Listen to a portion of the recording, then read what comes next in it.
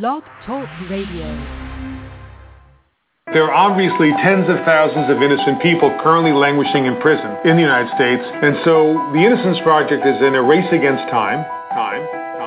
They say criminals should be locked in prison, but they living in a big house that's white. It's not right, we gotta fight. They don't lock up corporate criminals, they ruin the planet. Jails filled with non-violent offenders, and it's tragic. Mistreated, got me heated how they treated like animals. Corporations invading countries like cannibals for capital. The actual conditions in prison they meant for living. It's like torture they give it with knife fights and listeners. The rehabilitation or correction or direction is corruption. They got gangs, they can stop the way it's running. Inmates coming out worse, they immersed in dysfunction. Prison abolition is written on by Davis. Gotta stop the profit in prison, get driven and change it. Societal conditions cause inequality and robbery. Technology is something that's not distributed properly to America. One can afford the right lawyer's price, the other goes to jail for like 25 to life. Not given rehabilitation and incarceration. The United States is the only democracy on this planet that executes its prisoners. There is still the idea that if you've been arrested, you did something. There's no escape, it's all about profit, no stopping rape. In this place they give no contraception for protection. So you know AIDS is spreading, infected with no discretion. They never gave reparations for slavery and bad habits. It's packed with mostly blacks and Hispanics. It's riddled with a lot who got time that's innocent. I start to explain with the hurricane's pain. It's a shame, there's so much racism in the system. Darryl Hunt was innocent but served 20 years in prison. His innocence was presented with DNA evidence. Similar things often happen. It happened to Charles Chapman, it happened to Alton Logan, and so many we don't know. And silly, we've been calling for them to let Mamiya go and Mandela the 27th in a place that's like the opposite of heaven. Rockefeller drug laws is used as a weapon in deception of detention. How come these men are free? Because DNA testing proved that they didn't do it. They didn't do it. Discrimination in the past readily is left present. Evidently you can see they should end the death penalty. They ready with the facts and what happened to Aaron Patterson. The Innocence Project helps the innocent that's shackled in. Movie after Innocence, after you witness it, you see the significance of changing the whole system. It's the real Shawshank Redemption that needs attention. Ohio from Arizona should be locked in detention. These inmates rot the food, make them stay in high tent. Cops get take orders from this demonic sheriff's desk. Many inmates on death row was exonerated, showing the penalty of death can't be tolerated. To have the right funds, get the records expunged. It's a plunge of insanity, a system that had to be changed up dramatically. Factually, it's actually one of the worst ways of not acting democratically. Torture and solitary, prisoner abuse is not very conducive to solutions, it's quite the contrary. It's way too overcrowded, but do they care? I doubt it, cause it's not about logic, it's that they pocket in the profit. Because you're actually nothing. All you are is something locked in a cage back and forth every day. In actuality, all our family should be up here with us because they all suffer. For every one of us up here, there's hundreds more in prison that don't belong here. Everything in life is wonderful, and then one day, somebody comes up and tells a lie on you and you end up in jail. I had to fight despite lawyers, despite prosecutors who tried to destroy evidence. I had to fight. My mom and dad spent over $150,000 on lawyer fees. That was their retirement money. I'm not just trying to get compensation for me. I'm trying to get compensation for the guys that come out before me, for the guys that's going to come out after me. You see, this is my reason. Hey, when you see injustice, you must step up and do something about it. And that's what we're trying to do out here now.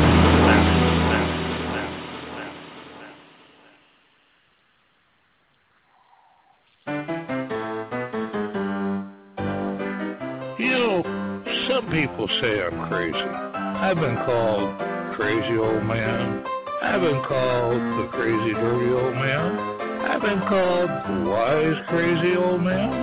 I've been called the crazy old white man. People keep saying I'm crazy. Well, to you people, thank you, because you're right. And this is a Crazy Old Man Network.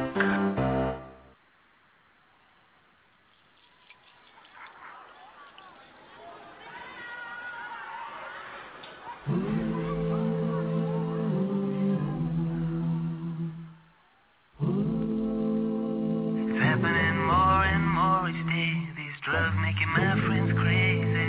I'm laying it down, don't bring it around, cause I ain't nothing but drug free. It's happening more and more each day. These drugs making my friends crazy. I'm laying it down, don't bring it around, cause I ain't nothing but drug free. I used used to see my buddy Fires looking all depressed. I guess that he was in some major tests after class. We used to go and play some ball. He was fast and tall and he surpassed us all. But after a while I seen him playing less and less. He be looking more depressed and stressed at best. So one day after class, I took him aside. I said, tell me what's going on, man, are you alright? He said, I got some issues with my folks I can't resolve. No need to stress you out, bro, or get you involved. So I put it to him, have you started smoking weed? And the answer that he gave me really made me grieve. He said, yeah, once in a while when I need to mellow out.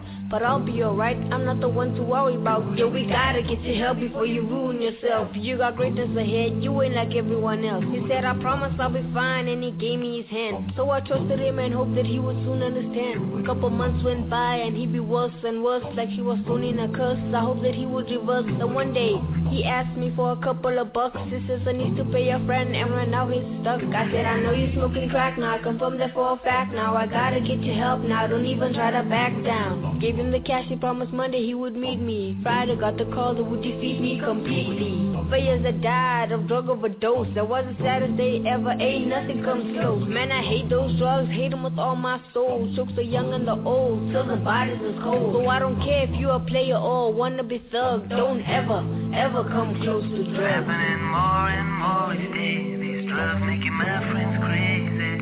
I'm laying it down, don't bring it around, cause I ain't nothing but drug free.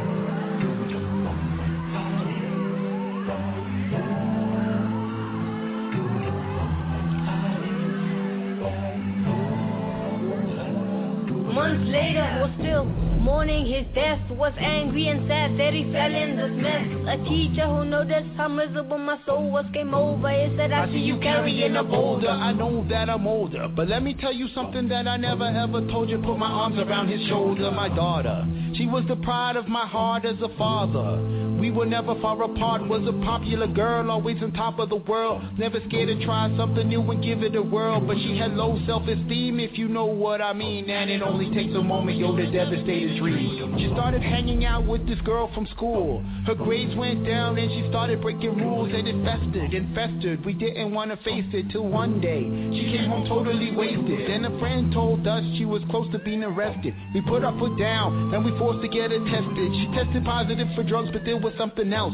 The doctor asked to do more tests to check upon her health. And then came the news that will totally defeat me. Her use of all the needles, she had gotten HIV. I was livid. The moment and that feeling, I would always live with it. Man, it's still vivid. She died 5 years ago, nothing I could help. My Lord has helped me with this pain that I felt. With tears in my eyes, yo, I gave him a hug. May God give you strength to keep away from drugs. Keep away from drugs. Keep away from drugs. Happening more and more each day. These drugs making my friends crazy.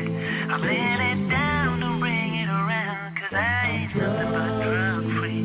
It's happening more and more each day. These drugs making my friends crazy. Can't you see? I'm drug free. It's happening more and more each day. These drugs making my friends crazy.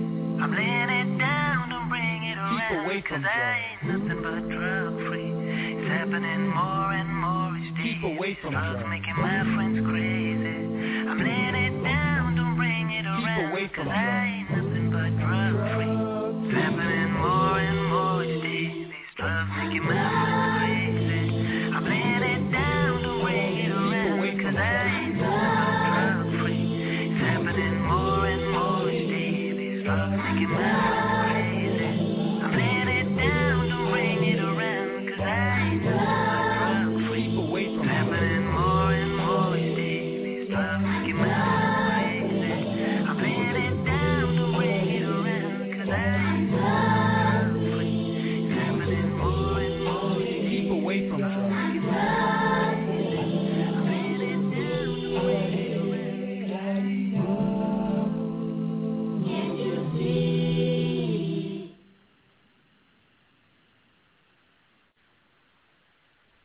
Okay, I'm back, and this time it's editorial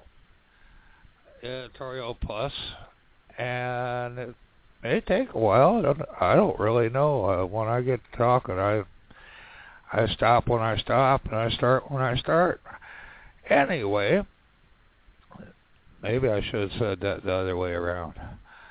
But anyway, you just heard Dawud Whamsby and Can't-U-See. Now, I've had a lot of experience with drugs. I was drunk, tried marijuana, didn't like it. But I've seen what the drug war is doing to the people in the inner city. I see what the drug war is being used to get blacks off the street and also Hispanics. The drug war just does not work. It causes more problems. It kills more people and fills our prisons up, which, according to the private prisons, that's great. Hell, and they just keep on saying, keep those drug laws going, because that gives us money. And we can also kill a few people. Anyway, first part is going to be on marijuana.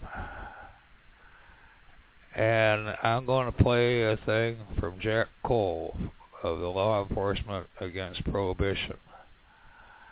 And it's where he testified on behalf of medical marijuana. Then after that, I'm going to talk a little bit about it. And then after that, I'm going to go back to Jack Cole again. And he's going to be doing a thing on International Symposium on economic crime. Then I'm going to talk some more. Ain't that easy to get rid of. And then after that, I'm going to close it with a long version of A Day in the Death of Donnie B, which is, I think, from the 50s. It's a black and white video on archive.org. And even though you can't see what's happening, you can see in your mind what's happening. And then after that, I'll probably do my news show. So, I'm going to get started.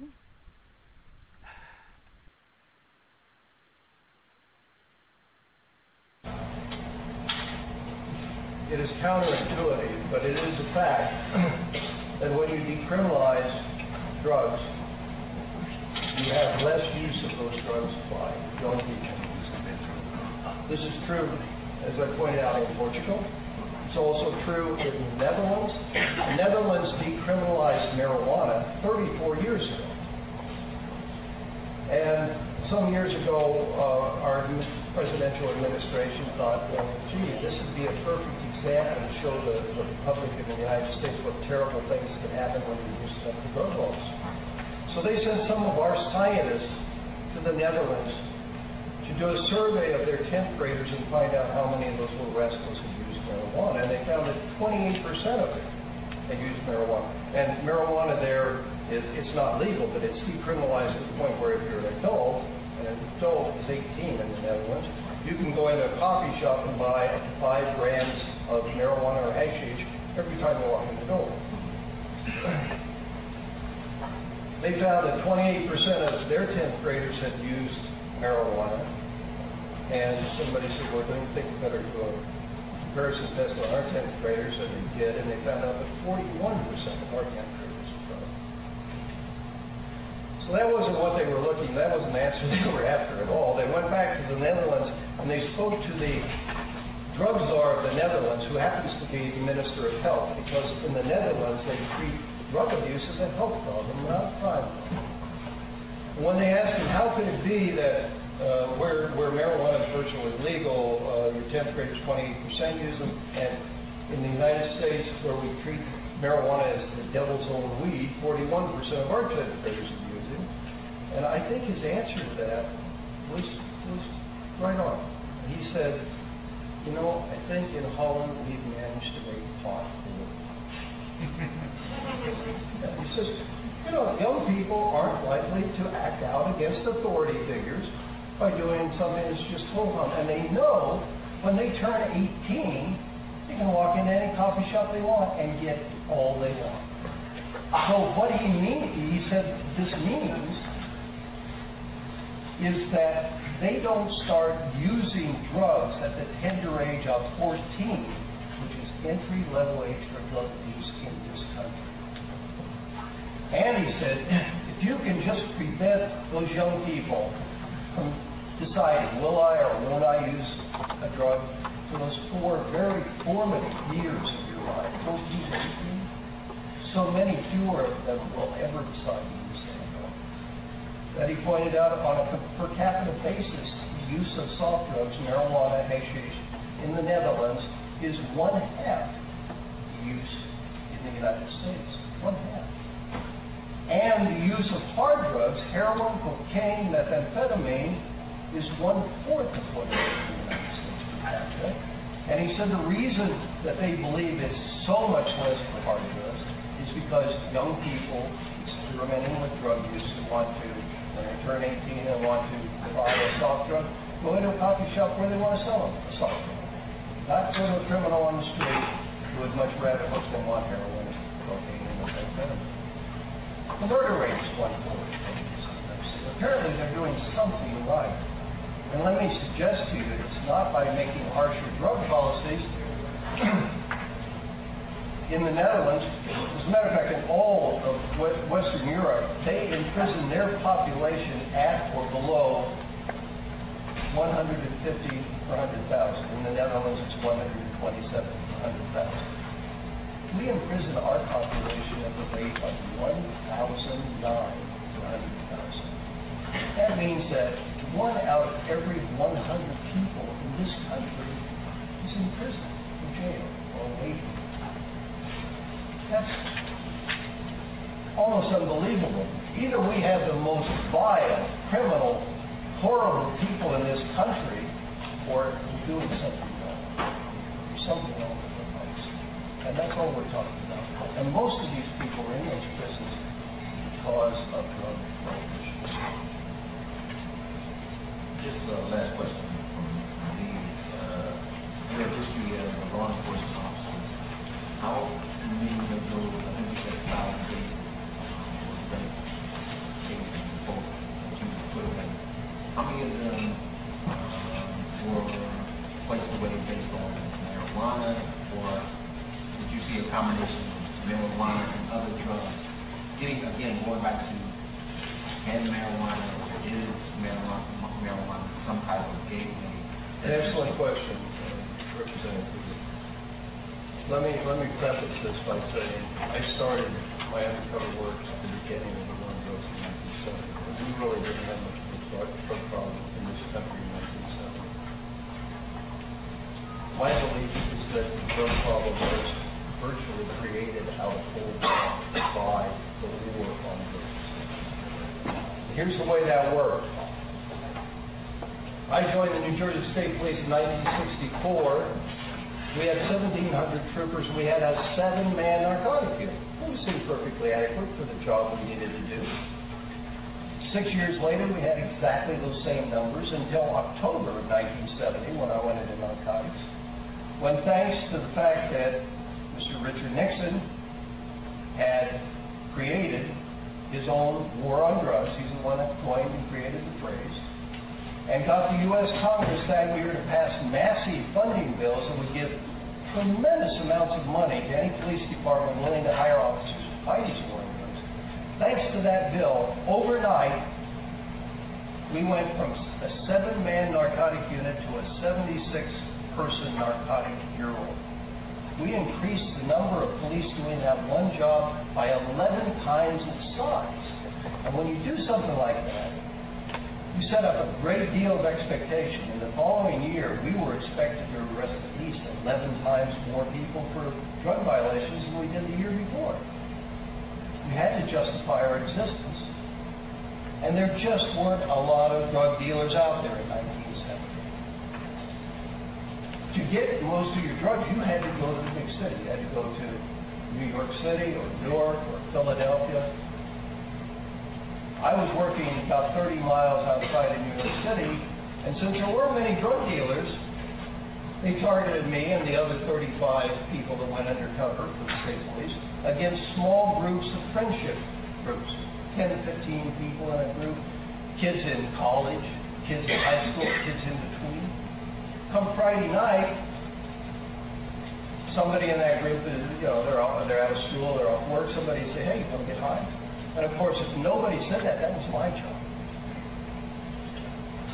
If anybody took me up on that offer, one of the friends in that little friendship group who happened to have access to the family car or something, to make the trip to New York City to get the drugs, would go around to others and say, hey, you want to get high tonight? No, I got a test on you. No, I don't think so. How about you?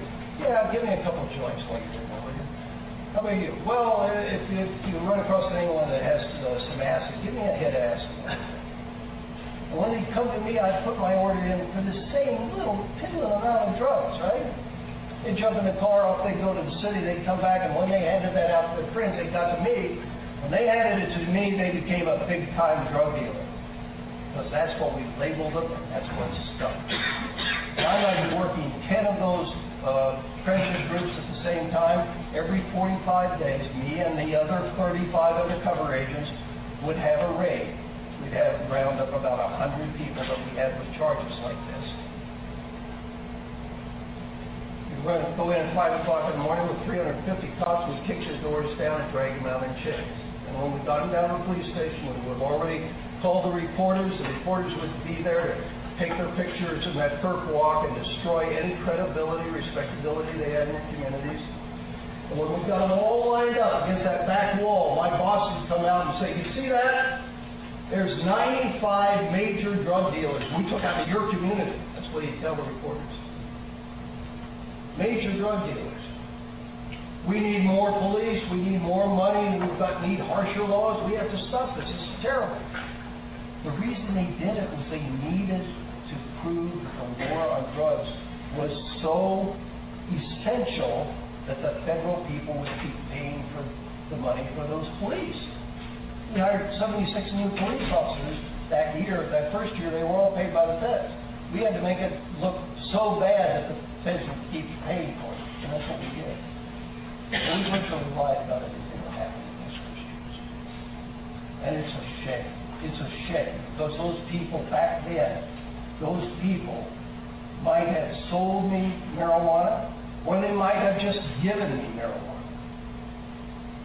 You remember that guy who used to smoke but didn't inhale? Let me tell you about it. If Mr. Clinton would have been in that friendship group, and this is right when he was smoking but not inhaling, it wouldn't have mattered whether he inhaled or not. That's a very social thing, especially with soft drugs. You stand around in a circle of half a dozen people, you spark up one joint, take 2 tokes, hand it to the person on the right. They'd hand it to me, I'd pretend to take a toke, keep it going around. The next time it came around, everybody's getting high, the joint's getting smaller. When they handed it to me, I'd knock the flame off of that and I'd stick it in my pocket, and that night I would submit that as evidence that the person who handed it to me was a drug dealer, because the way the laws are written, it doesn't say anything about getting money. The mere handing from one hand to the other one of these illicit drugs makes you a drug dealer. And had Mr. Clinton been standing in that circle and handed it to me, he wouldn't have been ever an attorney, much less the President of the United States. What are we doing now? And let me tell you what happened to those young people. They all went to prison for 7 years. That's what we were sentencing them to back then. And back then, the word of the cop was gospel. Nobody got out of it. We went to jail for 7 years. They came out, no education, no chance to get a job. Who are they going to turn to? The only place they can turn to is right back to the drug culture. This is terrible. You've got to stop this sometime. And what you guys are working on is so important. It's so important. Thank you for your time.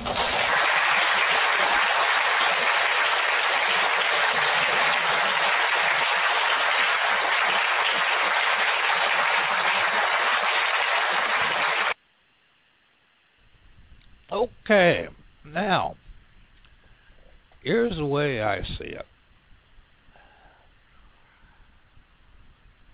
The worst drugs out there are legal. Cigarettes, alcohol.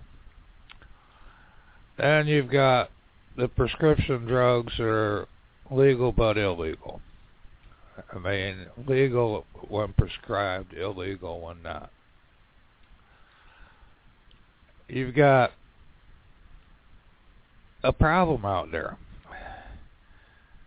Marijuana has never killed anybody, they say. Now, there are some things that dispute that. Marijuana can cause cancer. In fact, some say that it's worse than cigarettes when it comes to cancer. Some say it's not. Don't really know. Marijuana causes a high, and it can be like drunk driving. I know because I've done it. And marijuana can be addictive. They say it's not, but from what I've seen, it can be addictive. They say, well, it's not a disease addiction. It's an addiction that you want. Well, most addictions are addictions that you want. I don't believe in a disease idea for drug addiction or alcoholism, which is drug addiction. But there's some other things too. Marijuana, for medicinal purposes, is probably one of the best drugs out there. Either smoked or eaten or chewed. Depends on how you do it. It's saving lives, and it's keeping kids who have kids who have seizures. It helps get rid of the seizures. It's PTSD. It helps there. And it helps for cancer patients. And so the problem is, though, that the drug companies don't make money off marijuana because it's something that can be grown by a farmer or anybody, really. Another thing, too, about marijuana is that hemp. The marijuana plant can be used for paper, which saves trees. It can also be used for a lot of building materials, which saves trees. So, legalization of marijuana and the use of hemp can save people's lives. It can make people's lives better. And it can save trees and other things. So it seems to me that it should be legalized. Another problem with it being illegal is that you don't know what the hell you're getting when you buy your marijuana. I know of a kid, a straight A student in high school, ended up dropping out in his senior year he got some bad marijuana and it messed up his mind. Tried to kill himself. And he ended up working for a drug dealer. He was cleaning the bathroom. This guy went to a drug dealer and wanted to trade sex for drugs. He said no. So she went to him, trying to get him to get her some drugs. Said, I'll give you the best sex you ever had. He killed her. It's because of the marijuana. But that wouldn't happen if it were legal. So, legalization and control. What about the children? Children use marijuana now. But with the money that you make, that the state makes from taxes, they can use that to fight the drug addictions. They can go into the schools. Not teachers, not psychologists, not anybody in the education system, but ex-drug offenders, people who kicked the habit, people who went to prison because of it. The kids will listen to them. And they can make a little bit of money too for their speaking. I'm sure a lot of them would do it for free. But I think the schools should pay them a little bit. Okay, that's marijuana. I'm going to go back to Jack Cole, and then after that, I'm going to be talking about the other drugs.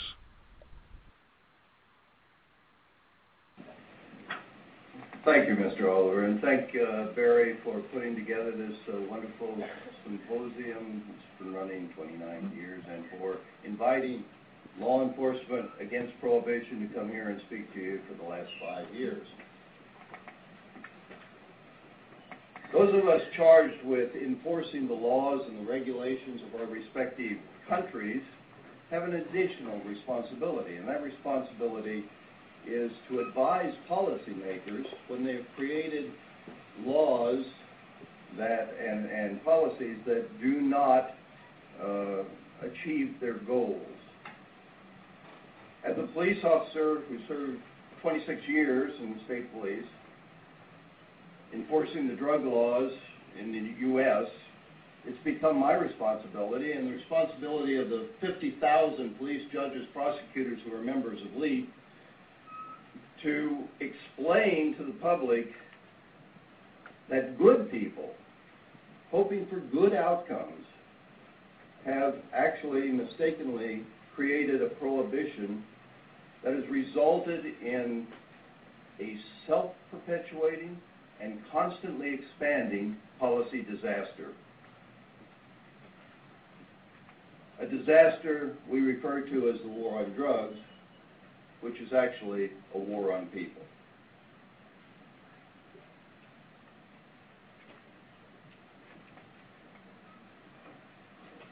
So we now need to find the balance between too much and too little policing. If current drug policy actually worked, 6 things would happen.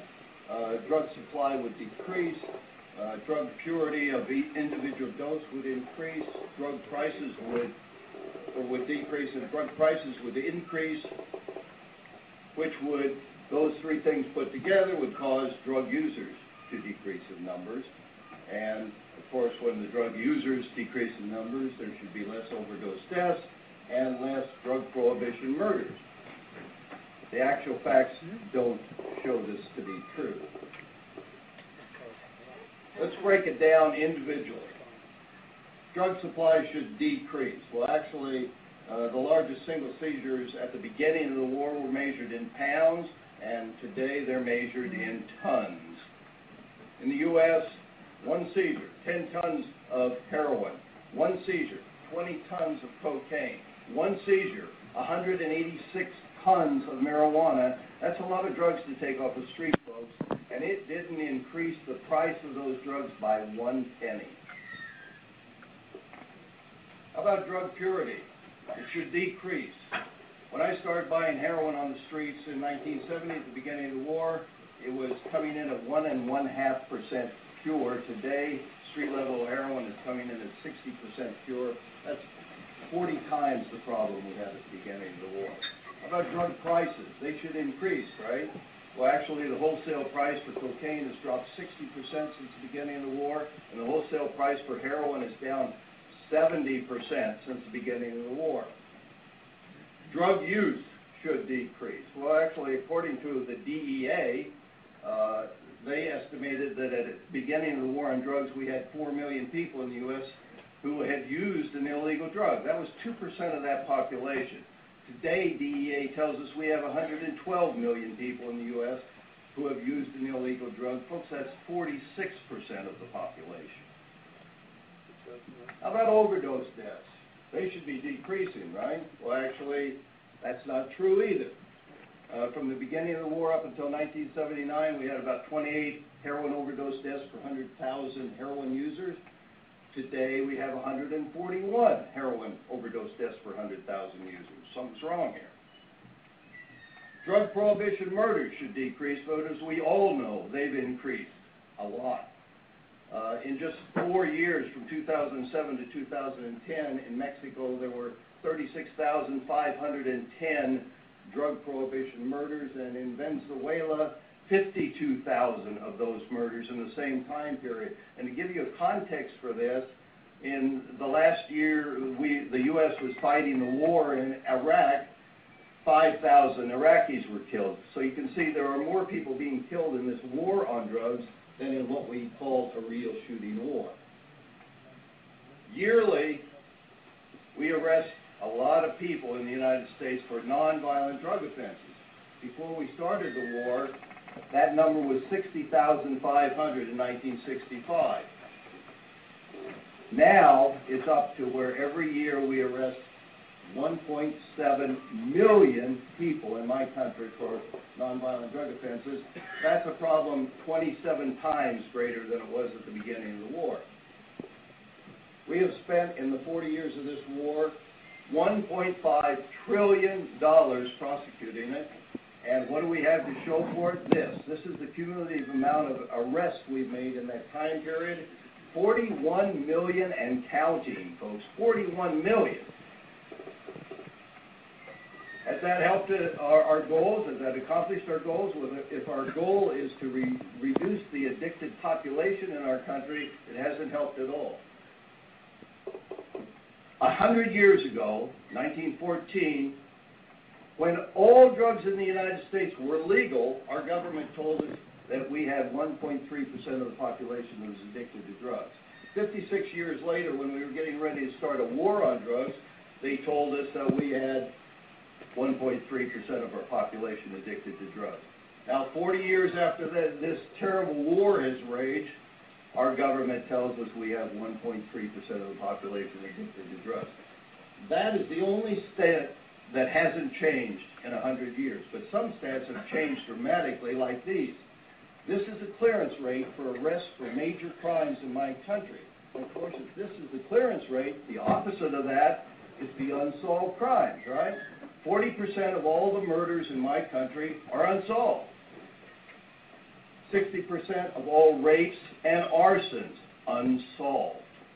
75% of robberies are unsolved, and 90% of home burglaries are unsolved. Now let me point out to you that the police in 1963 in the United States were correctly credited with solving 91% of the murders. Today, we solve 61%. What happened? Did we suddenly become incompetent? We have far more police per capita than we did in 1963. They're better trained, better paid, better educated, and they have technology at their disposal like it came from Star Wars. No. What has happened, according to the 50,000 police, judges, prosecutors at LEAP, is that our police are spending so much time and energy chasing around a lot of nonviolent drug offenders that we no longer have time to protect citizens from violent predators, from child molesters, from things that really matter. And we say, let us get back to doing these things that really matter. How do you do that? We come up with a different policy, and that policy would be to remove the profit motive from the drug culture, from the sale. And the only way to do that is to legalize all drugs. If you legalize those drugs, you take the criminal out of the equation, and that will end the violence. Another little thing that a lot of you people would be interested in, the international trade in illicit drugs annually generates $500 billion. All that money has to be laundered, right?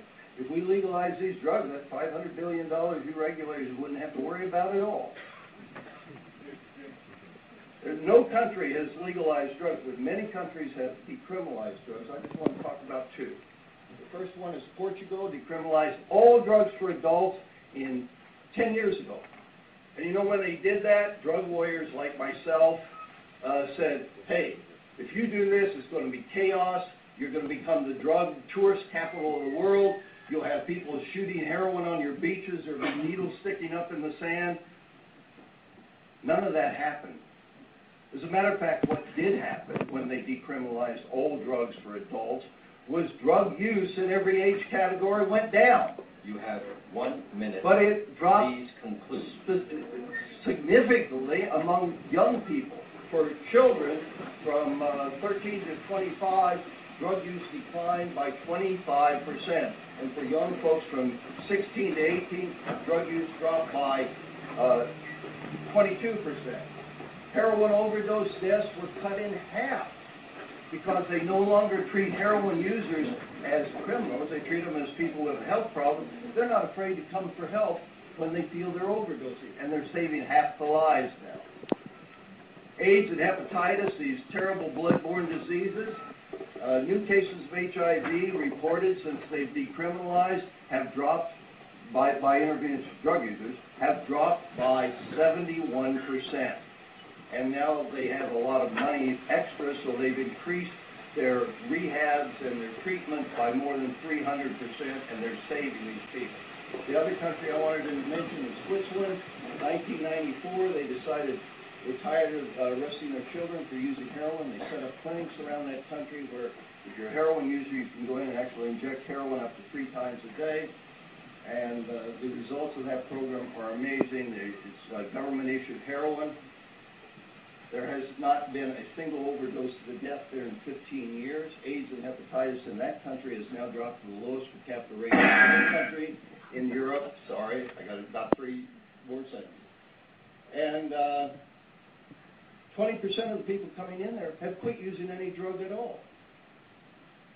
60% reduction in crime. And you know something even more important than this is the fact that since these drugs are effectively free there, there's nobody selling dope on the streets where these clinics are, which means no drug dealers are luring young children into picking up that drug and becoming the next person that's addicted. So there has been an 82% decline in new heroin users in Zurich. That is amazing. Thank you. Okay. As I've said, I spent a lot of time in the drug world.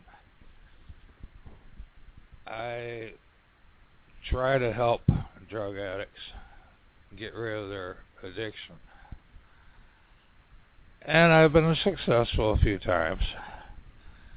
My goal has been to be able to start up a rehab that works.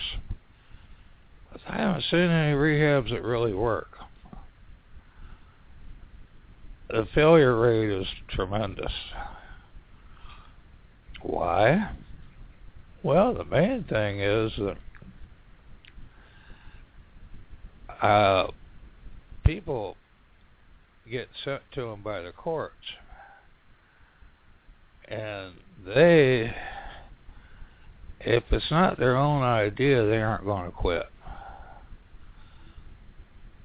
It's a simple fact. They have to have a reason to quit, and they haven't figured out that reason yet. I try and give them a reason to quit. Try to get rid of the reason that they started using. And it usually works. AA and NA say it's a disease. I disagree. I feel it's a choice. When I was a drunk because I chose to be a drunk. I was a drunk because I was escaping something with alcohol instead of jetting the fuck out. As simple as that. Sometimes people find themselves in a situation that they can't handle. Turn to drugs to get rid of that situation. But that situation's still there. And when they sober up, it's going to be bothering them again. So you got to get rid of the problem.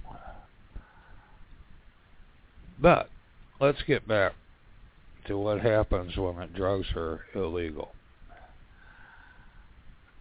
There is no control over who's selling them. Of course, if they get caught, they go to jail for a while. Now, if they're small-time people, they go to jail for a longer time than big-time people do. But it depends a lot on their financial situation, whether they spend a long time or less time in prison.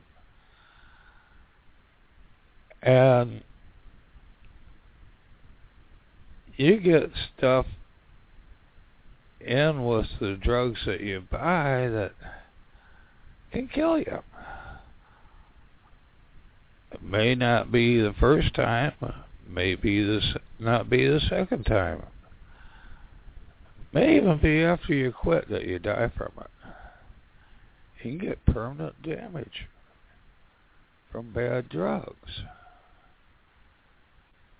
I had a friend that was a heroin addict. I mean, when I met him, his hands were very swollen because he was shooting up in his hands. You see in this inner city, you see people going around in wheelchairs with only one leg, some with no legs. You see people on crutches with only one leg. You see people hopping around because they can't even afford the crutches on one leg. This is normally because of drugs, because of shooting up. Now, I almost lost a leg a while back. That was because of my diabetes. But anyway, I've had a lot of friends die because drugs are illegal. Then there's a couple cases with heart failure. It may have been bad drugs, it may not have been. There was some dealers in the projects here in Detroit selling drugs laced with poison, heroin. A good friend of mine was a heroin addict. He's dead now. He had a horrible death. And it was because of bad heroin, which would not have happened if it was being controlled by the government. So, they said that 150 people died in Detroit from this. I would say probably 3 times as many. Because a lot of deaths probably wouldn't have showed that it was because of the heroin, bad heroin. Like in his case, I think it probably didn't come out on the death certificate or anything. It was because of the heroin. So that wouldn't be included.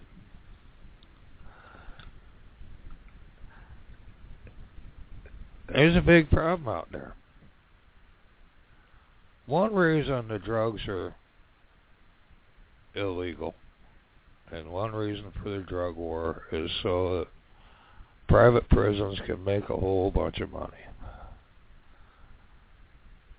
We have 5% of the world's population, but 25% of the world's prison population.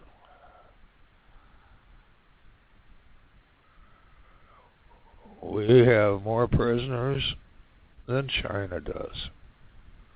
Of course, China kills a lot of them too before they get to prison. But most of those people are in for nonviolent drug offenses. If we legalize drugs, all of a sudden the prison population would be cut by half or even more than half. And too much money is made off prison. I mean, let's face it, Dick Cheney is a part owner in the prisons. He makes money off the drug war. CIA, they make money off of drugs. They can't get all their money they need for their crappy activities to make it without going to drugs. That's one reason why we're in Afghanistan.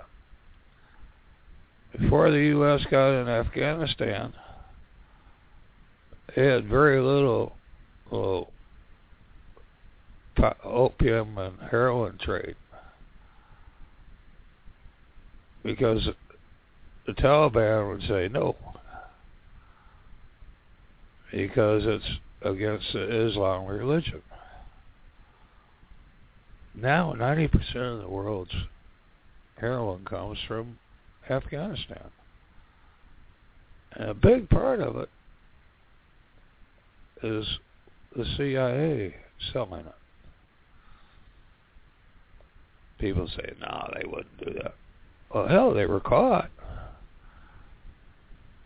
In the Reagan era,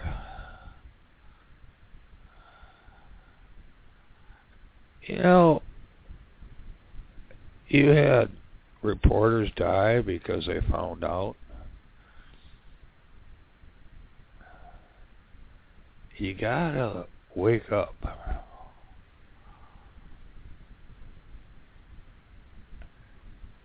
I would say and smell the roses, but you may get a thorn in your nose too. But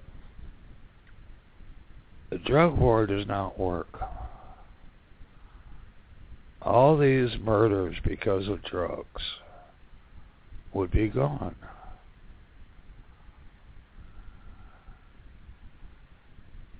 All these criminals would be out of business. Hell, they may even have to get a job. That'd be awful.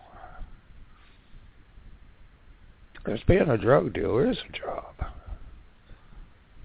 Yeah, it can be a well-paid job as long as you don't use the drugs that you sell. Anyway, You'll get more of this at another time. I'm going to close it now with Louis Muccido, A Day in the Death of Donnie B.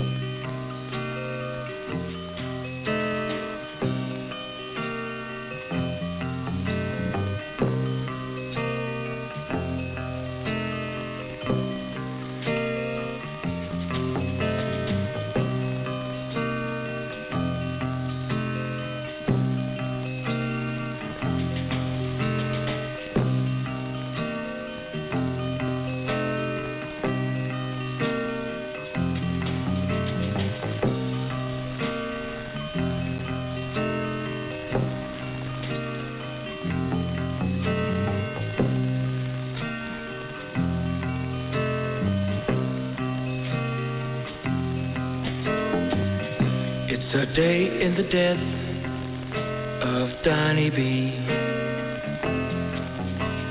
Strung out, waiting to die. Nothing to laugh at, no one to cry. Just another dirty gray day in the death of Donnie B.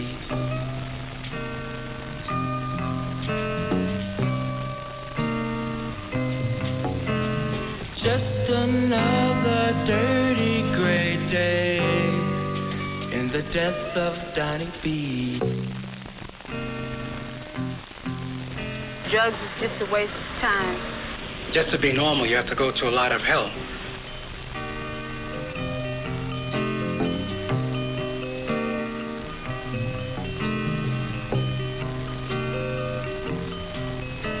It's like suicide, jumping off a bridge.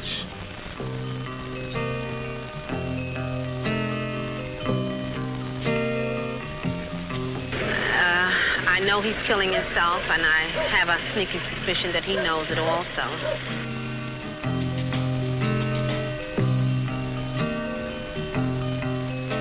This is one of the places where you usually find a junkie.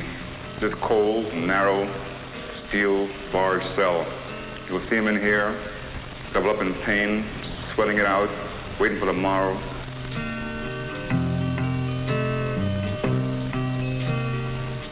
I really didn't know who I was, what I was or where I was going. He is socially dead, morally dead, and soon he will be physically dead. Drugs are a cop-out. It really doesn't help the matter any, makes it worse. You're a poor person. Here you have a very expensive habit. In fact, you're really living like a rich person, because here you're giving yourself something which is going to cost you quite a few dollars per day. And where's the money going to come from? No one's going to give you that much money a day. And as your habit grows, in other words, as you use more and more drugs, this is inevitable. It's going to happen that you need more and more money. And no one's going to give you that as a gift.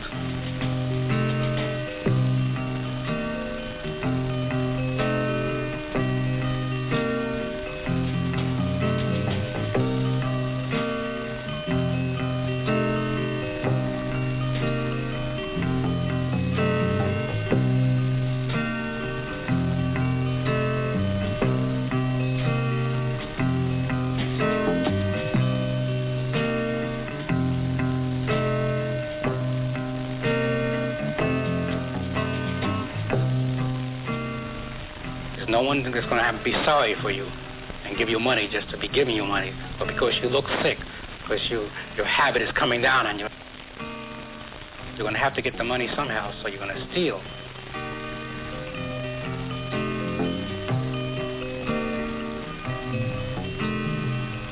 There's no future for him.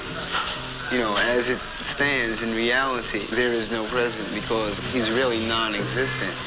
his whole world consists of, let's say, of him.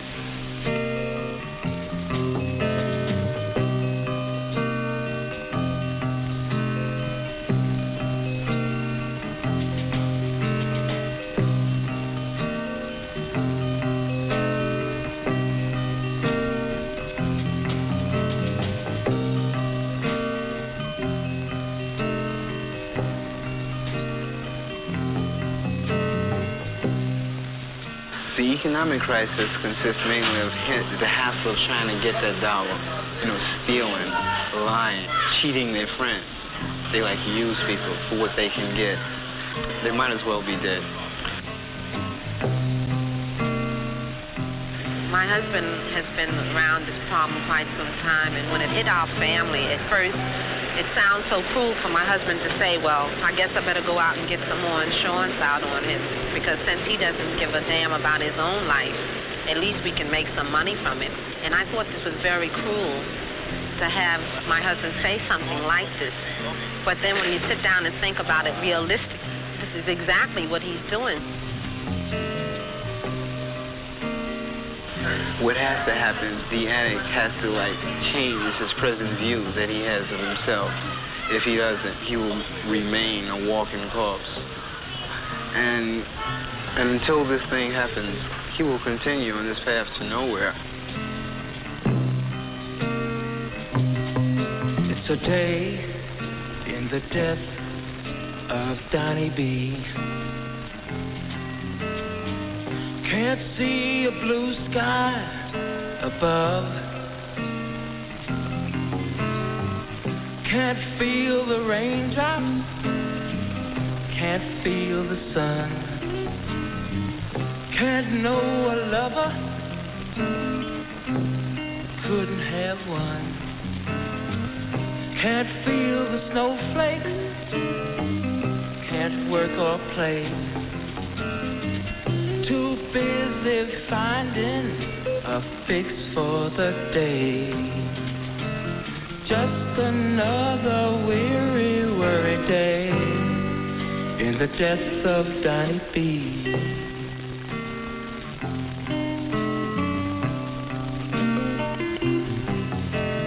Just another weary, worried day in the death of Donnie B. When you come into court, you see these people standing before the law, you can realize, gee, I remember seeing that person walking around, the neighborhood, a few months ago. And they must have seen all the addicts, they must have seen the people hanging on the streets, people that were without clothes and shelter because they used drugs. But that didn't seem to impress their minds. They probably were saying to themselves, well, that will never happen to me. I'm starting to use drugs, but I know I won't be like that. I'm not that old, I'm young, and I can take care of it, I can control my habit and all this kind of thing, Most of the people we do arrest are the minor people, the street addicts, the 18, 19-year-old person with his own junk, use 4, 5, 6, 8, 10 bags a day. Arrest them for either possessing narcotics itself or for committing various crimes they need to do in order to get the money to supply their habit. And he spends anywhere from 6 months to 2, 3, 4 years in jail on each offense. Kind of hard to see a young person almost near death because he stuck a needle in this person who's vital, who has a lot of life in him, who should be going to school and who should be playing, playing basketball or something, yet and has the body to be able to do these things.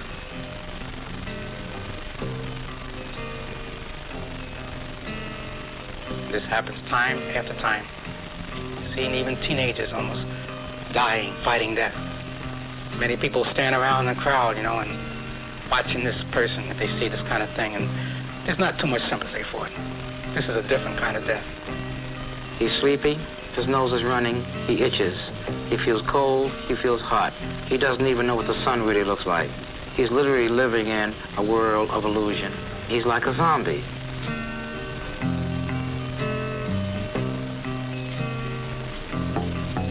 It's a way of living for Donnie B. Driving his friends for a buck, and nothing else matters nobody cares. Hanging around to raise a little bread for the death of Donnie B.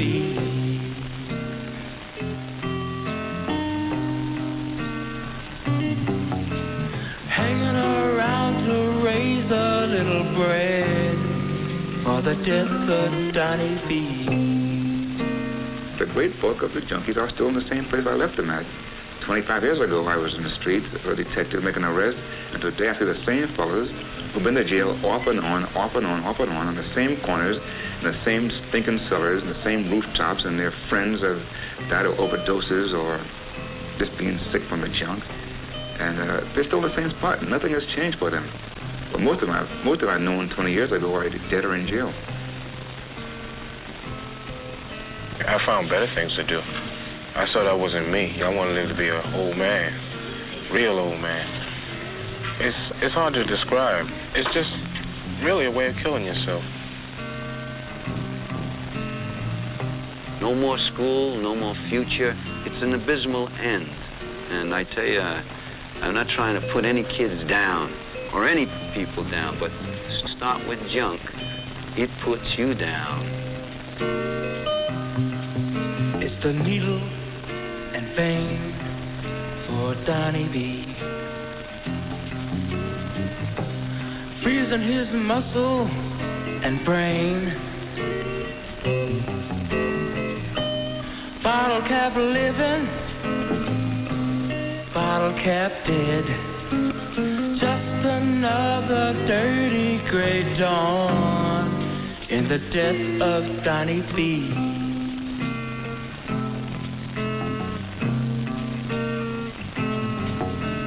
Just another dirty gray dawn in the death of Donnie B. So it's a pretty rough story. There's no easy way to tell a guy, don't take it because you get jaundice, because you get syphilis, because you die. No, he doesn't want to listen. This guy knows everything about dope. The only thing he doesn't know that when I see them in the autopsy room on a Monday morning, you see this fish-eyed look looking up at the ceiling. It's the end of the road. And then you got to call the old lady and his mother and tell her to pick up the brown paper bag up front and take all his clothes. That's the end of the road for her boy. And then she says, why? Goodbye, Donnie. You're feeling no pain. Messing up your life with that needle and vein.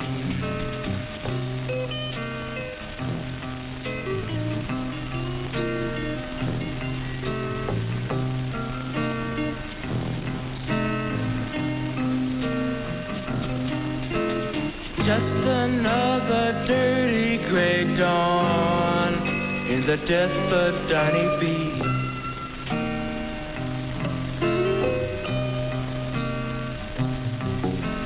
Just another dirty gray dawn in the death of Donnie B.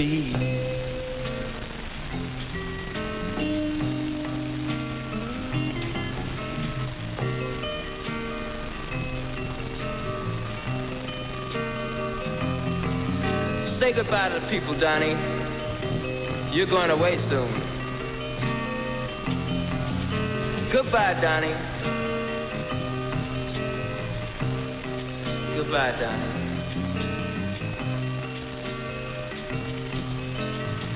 Goodbye, Donnie.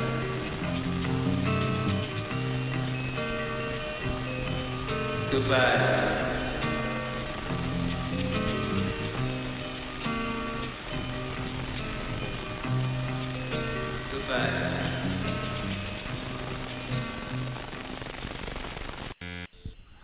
I think I said I was closing with this, but I lied. I've got some more to say, and then I'm going to play a thing that I did a while back called A Day in the Life of a Homeless Person. Okay. Now, if drugs were legal and controlled, Donnie B wouldn't be facing death.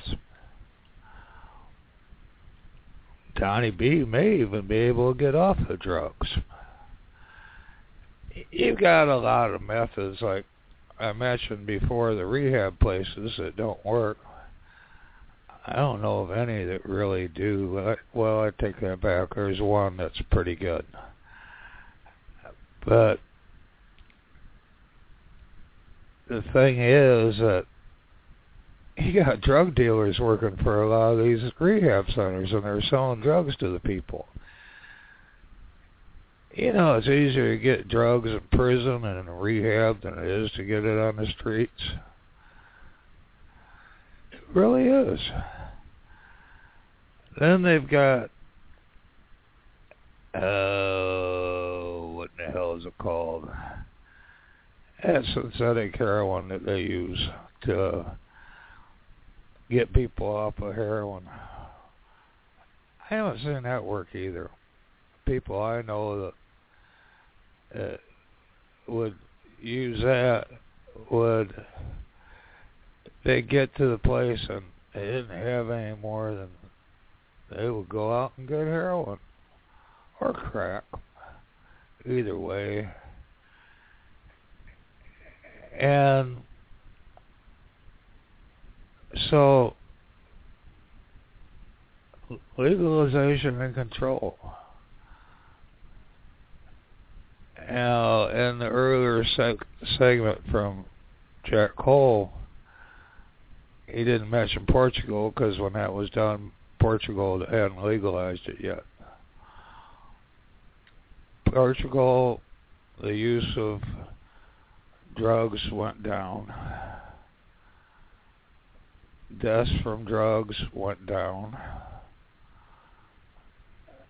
And instead of sharing needles, people would go into a clinic and they would supply them with clean needles and clean syringes, and they could get heroin there, I believe. Didn't have to buy it from a drug dealer. Didn't have to worry about what was put in it. Didn't have to worry about how high the percentage of heroin was in that thing. You didn't have the overdoses anymore. Seems to me that that's the way to go. Oh, it costs money. It's a whole lot cheaper than what they're doing now. It's a lot cheaper than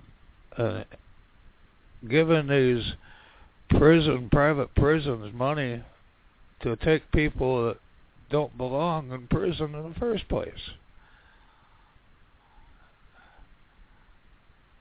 Money is wasted on the drug war. Lives are wasted on a drug war.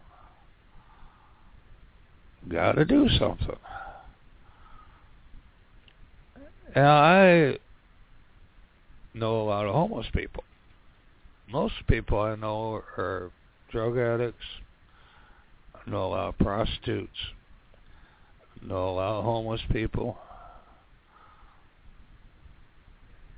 And I know a few drug dealers. They get pissed off at me when I say legalize it because they know they'll lose income. But that's life. The thing about it is, though, drug dealers are pretty smart when it comes to business. They could probably start their own business. Hell, they may be able to get licenses to sell marijuana. Might be a good idea. Montel Williams, he'd take these kids who were drug dealers and set them up in business because they were good businessmen, even though they were still kids. So what I'm going to do, I'm going to play a day in the life of a homeless person by Lee Gaylord, who is me. And after that, I'm going to say goodbye. And after that, I'll probably start a news show shortly after that. So here we go with a day in the death of a homeless person. Excuse me, a day in the life of a homeless person. A day in the life of a homeless person is a composite of those I've seen. I'm going to tell you about the day in the life of Joe Wino. Joe was homeless and a drunk. At one time he was a successful businessman, but he lost his family in an auto accident. After the accident he could not function. He started to drink to make the pain go away. Soon he could not function at work and got fired. Then he lost his house and found himself in the streets. During the warm parts of the year, he sleeps on park benches, in alleys, or in abandoned buildings, bus stop shelters, or anywhere else he can lie down and go to sleep. During the winter, if the shelters are full, he tries to find something inside. May not be heated, but he has some blankets to help keep the cold out of his body. All his belongings are in a plastic bag. In the morning, he gets up and heads for the garbage cans and the dumpsters. He looks for bottles that he can turn in for deposit money, food, or something to drink. The problem with the bottles is that more people are drinking and water out of the bottles, and those have no deposit. That cuts down his income. He likes the dumpsters behind the restaurant because they sometimes have food, especially after meal times. If he is lucky, he will not have to spend money on food. That gives him more money for his liquid refreshment. Joe is at the bus stop. When the bus stops, he gets on and asks if anyone can help him with his bus fare. If there is a sucker, he gets the fare and jumps off.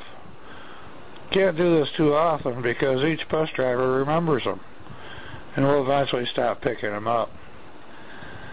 When he gets enough for a cheap half pint, he goes to the liquor store and buys the cheapest half pint he can find.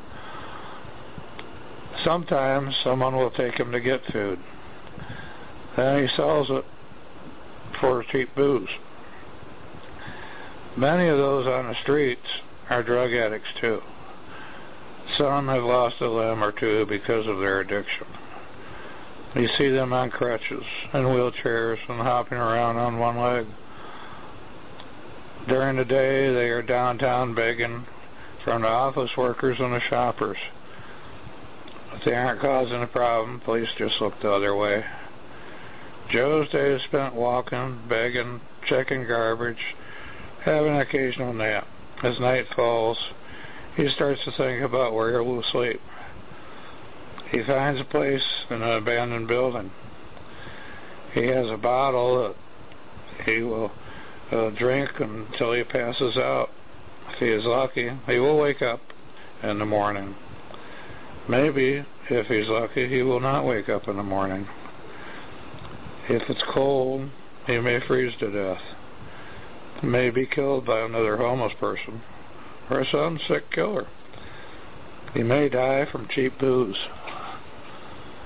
How lucky he is depends on his living or his death being painless. No one will miss him. No one will care. He is lost and forgotten soul. Maybe when he's gone, someone may wonder what happened to that bum that used to beg there. Maybe one person will miss him. I may miss him. When we go, if one person realizes we are gone, and we were not totally lost. Okay. I have seen a lot of homeless people. Like I said, that was a composite of them.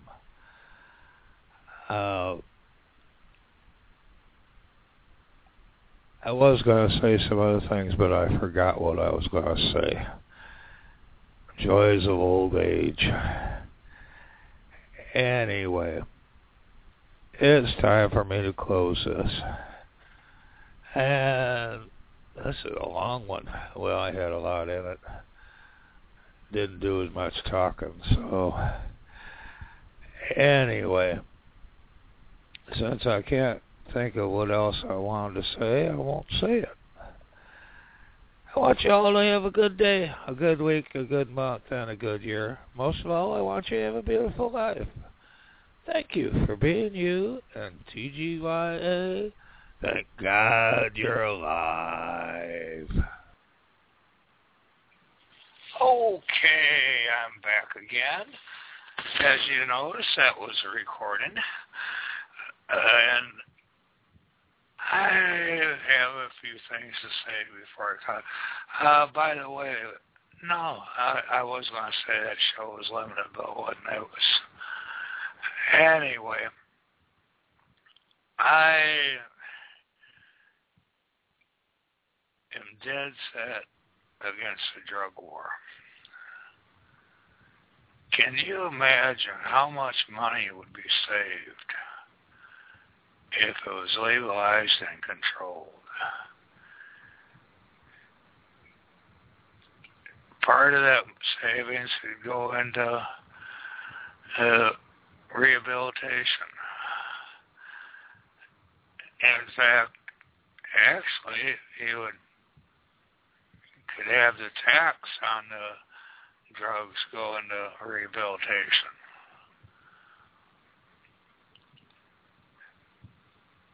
To me, the drug war is stupid. But a lot of people make money off of it. And that's why it continues. The prison companies, they just love the drug war. You've got these kids that are coming from Central America because of all those shootings and murders down there. You get rid of the drug war throughout the world, you get rid of the drug cartels. Because they wouldn't have anyone to sell to. Of course, then maybe they'd become legalized. But I doubt that. Anyway, it's to me, I see so much suffering because of the drug war. And crack started, and when it got going, it was because of the CIA. The CIA makes money on drugs. One reason our country is in Afghanistan is because of heroin trade. 80% of the heroin in the world comes from Afghanistan. Before the United States was there, the heroin wasn't there because the Taliban are anti-drugs. And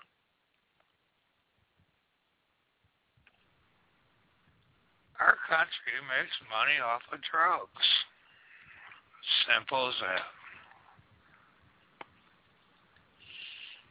I'm going to tell you a little thing about bear aspirin. Bear aspirin is from Germany. When Hitler was gone, bear aspirin used slave labor. the head man for Bear Aspirin died from heroin overdose. Bear Aspirin's the one that brought heroin to the world. It was used as an extra strength painkiller.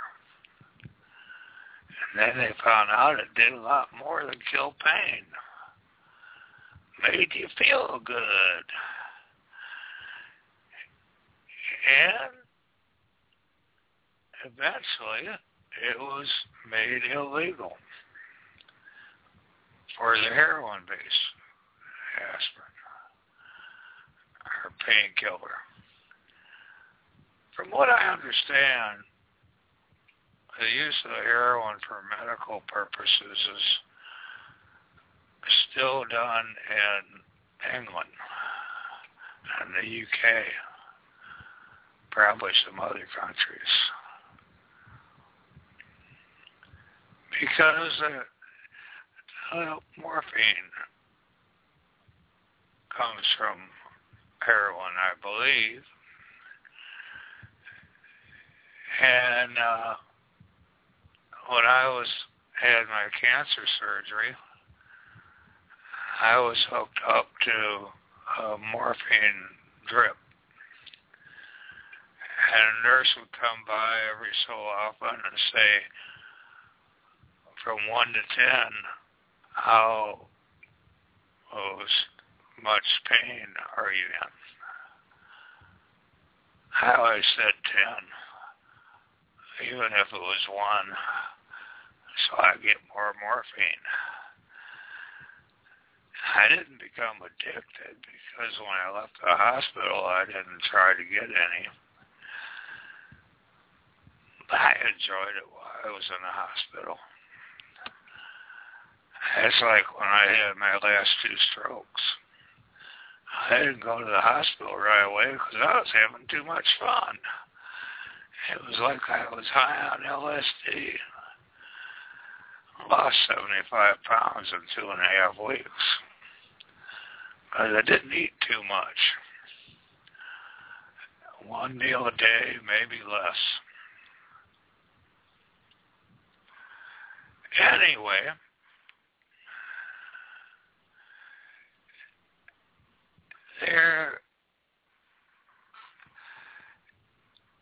the drug world can be very dangerous.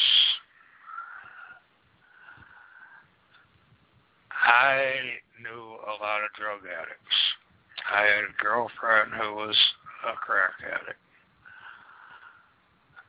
And I lived with her 8 times in 8 years. Probably about 4 years or in total in an 8-year period. And when we first got together, her brother, her sister, and some friends would come over, and they would use the crack. I've seen the daughter, usually she was asleep in bed, but a couple of times she got up and she got a contact high.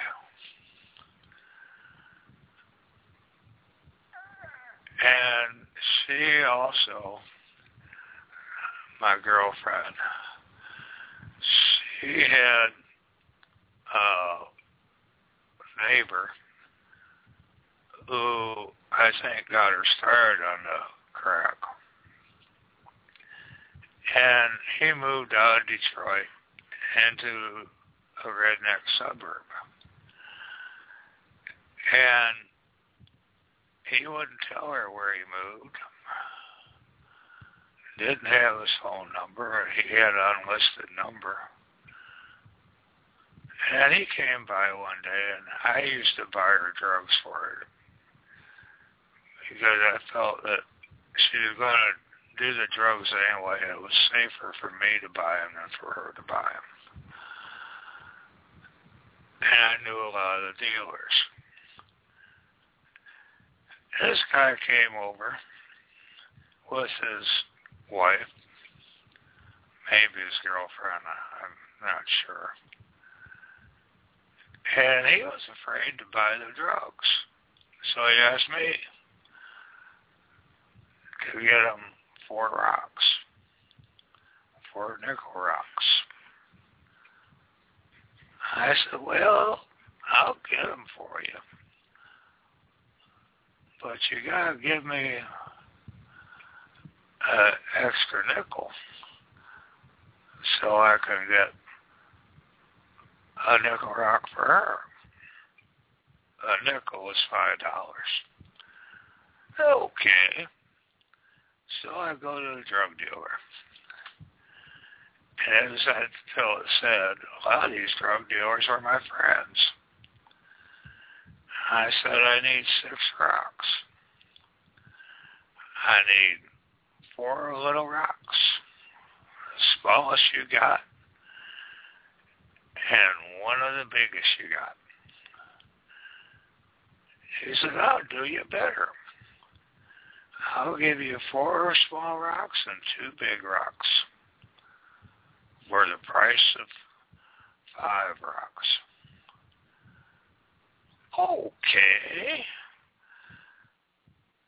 So we talked for a little while. And then I started for home. I left this place and I saw a narco driving down the street. Luckily, he didn't stop at my friends. But then I went up to the next street, and there was a cop there coming on the road towards me. I turned, and the cop turned my way. I'm thinking, hope this guy isn't following me. So I turned at the next corner, and he went ahead straight. But there was a cop on that street, and that cop was behind me. So I turned again down the road, and the cop didn't turn. So I went home, gave the couple their 4 rocks. They said, can we smoke them here? I said, no. And my girlfriend looks at me. It was her house. And he left. And she said, why did you do that? I said, this is why. I showed her 2 rocks, which were about as big as their 4 combined. And so I told her, I said, look, this clown moved, and he won't let you come to his house, but he comes to your house, you shouldn't even allow him in the door. And she agreed with me. Anyway, problem is that since I didn't use crack, if I got busted with it, they give you a drug test.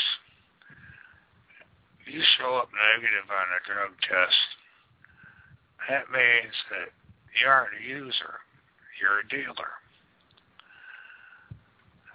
Now, you may be thinking, well, you aren't selling it, you're just giving it to your girlfriend. Well, it's considered sale.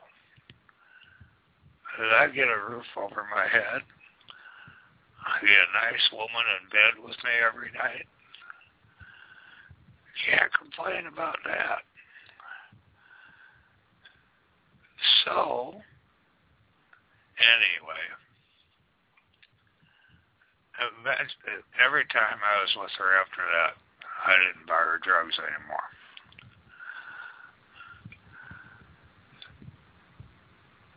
And something you may consider. There is a motel that had the hot tubs, heart-shaped hot tubs, 3 of the rooms. During the day, they were rented out for her 2-hour maximum, I believe.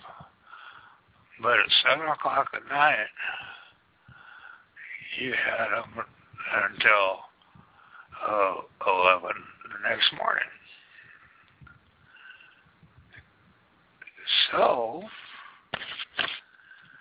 once a month, we would get the room with a hot tub. And I recommend that for anybody who's married or living together with a young lady or old lady, as the case may be. And it will keep your relationship going strong. So,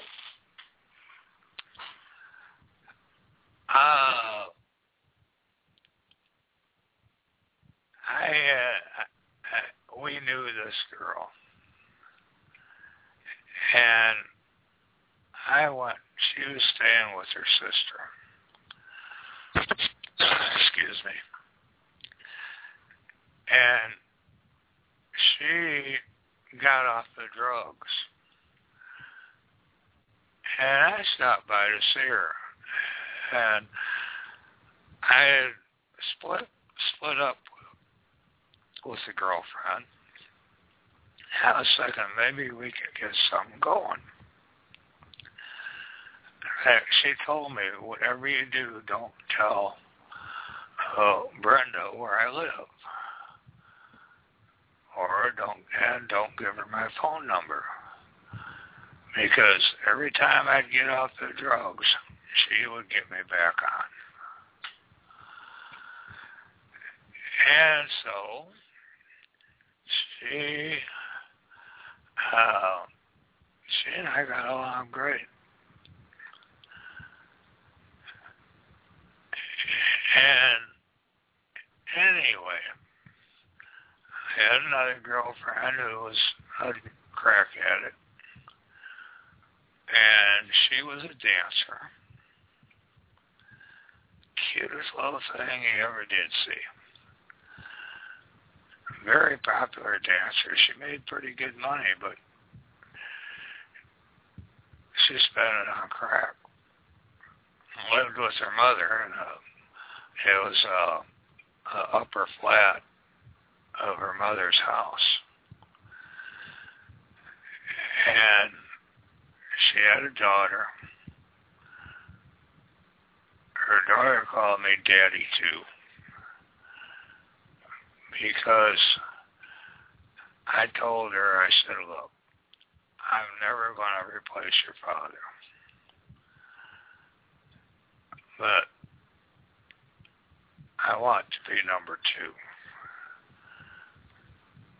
And so she started calling me Daddy, too.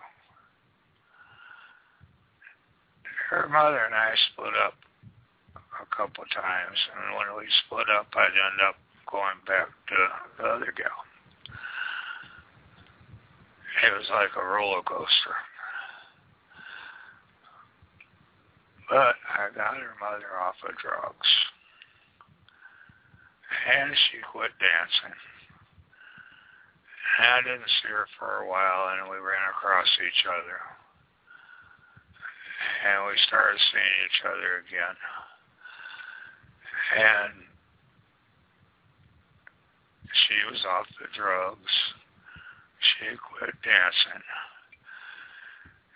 And she wasn't doing too well financially. So I told her, I said, why don't you go back to dancing? She said, well, you don't want me to dance. And I wasn't her boyfriend anymore. We were friends, but I said, well, you know, we aren't really together anymore. She said, I may not be your girl, but you'll always Or you may not be my man, but I'll always be your girl. And her daughter ended up in a youth home because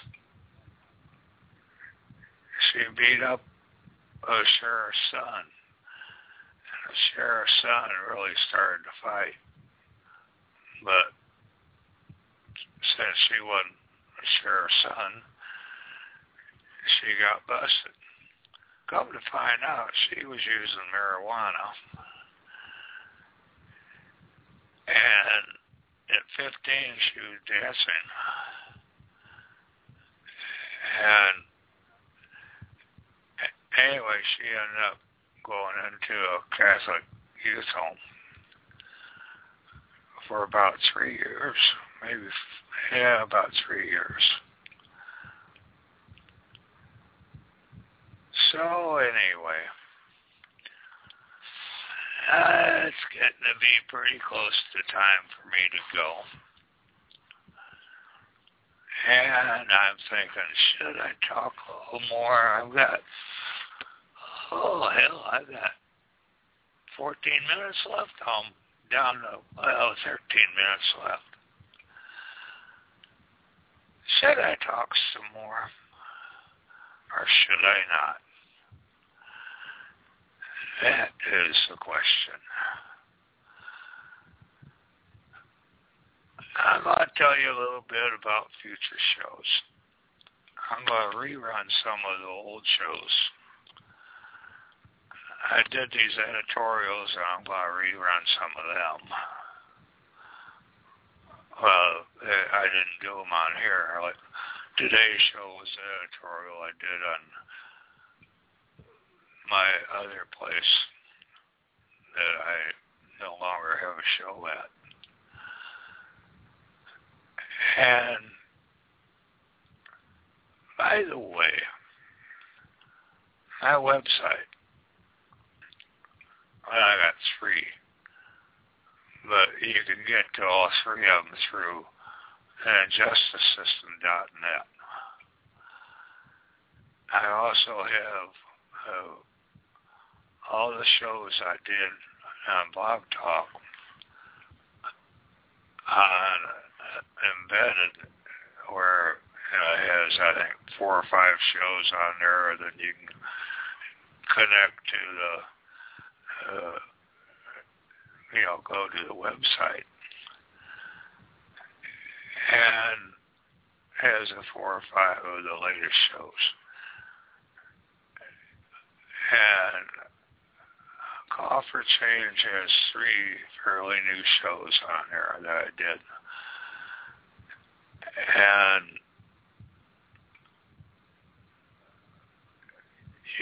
I go back from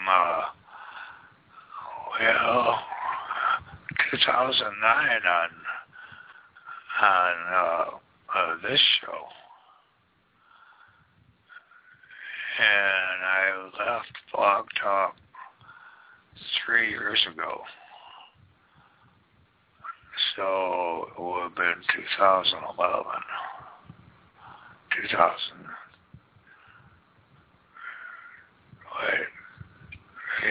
2011, 12, 13, 14, you're right.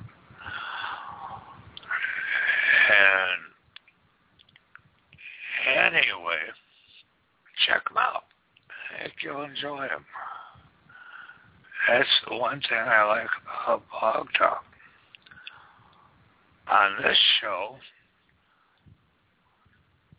with the old shows, I'm getting around 800 listeners a month.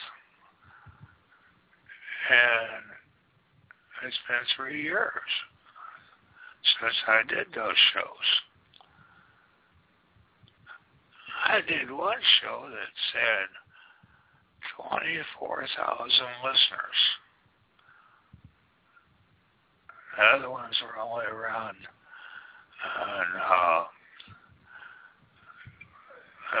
the highest it was about 3,000 or 4,000. I did a show, Christmas show on my old time radio show. Here that era was, may have been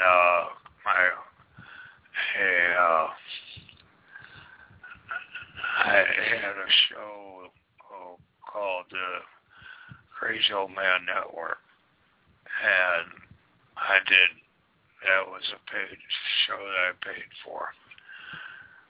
And I did some of the radio shows on that. I think I did a Christmas show on there. I had 3,000 listeners for the live show. Anyway, I am getting close to the end. I'm running out of things to say. In the future, I'm going to do shows like today where I have recordings and do some talking. You'll be able to call in, and shows will be on the injustice system, also on drugs. I had a Castle Hope show for Lost Souls, and I think was 2-hour shows before you had to pay. And I'll be doing Castle Hope shows on this. And I will probably have guests. I hope to. And my soulmate and I will do some Castle Hope shows together, along with a couple former addicts.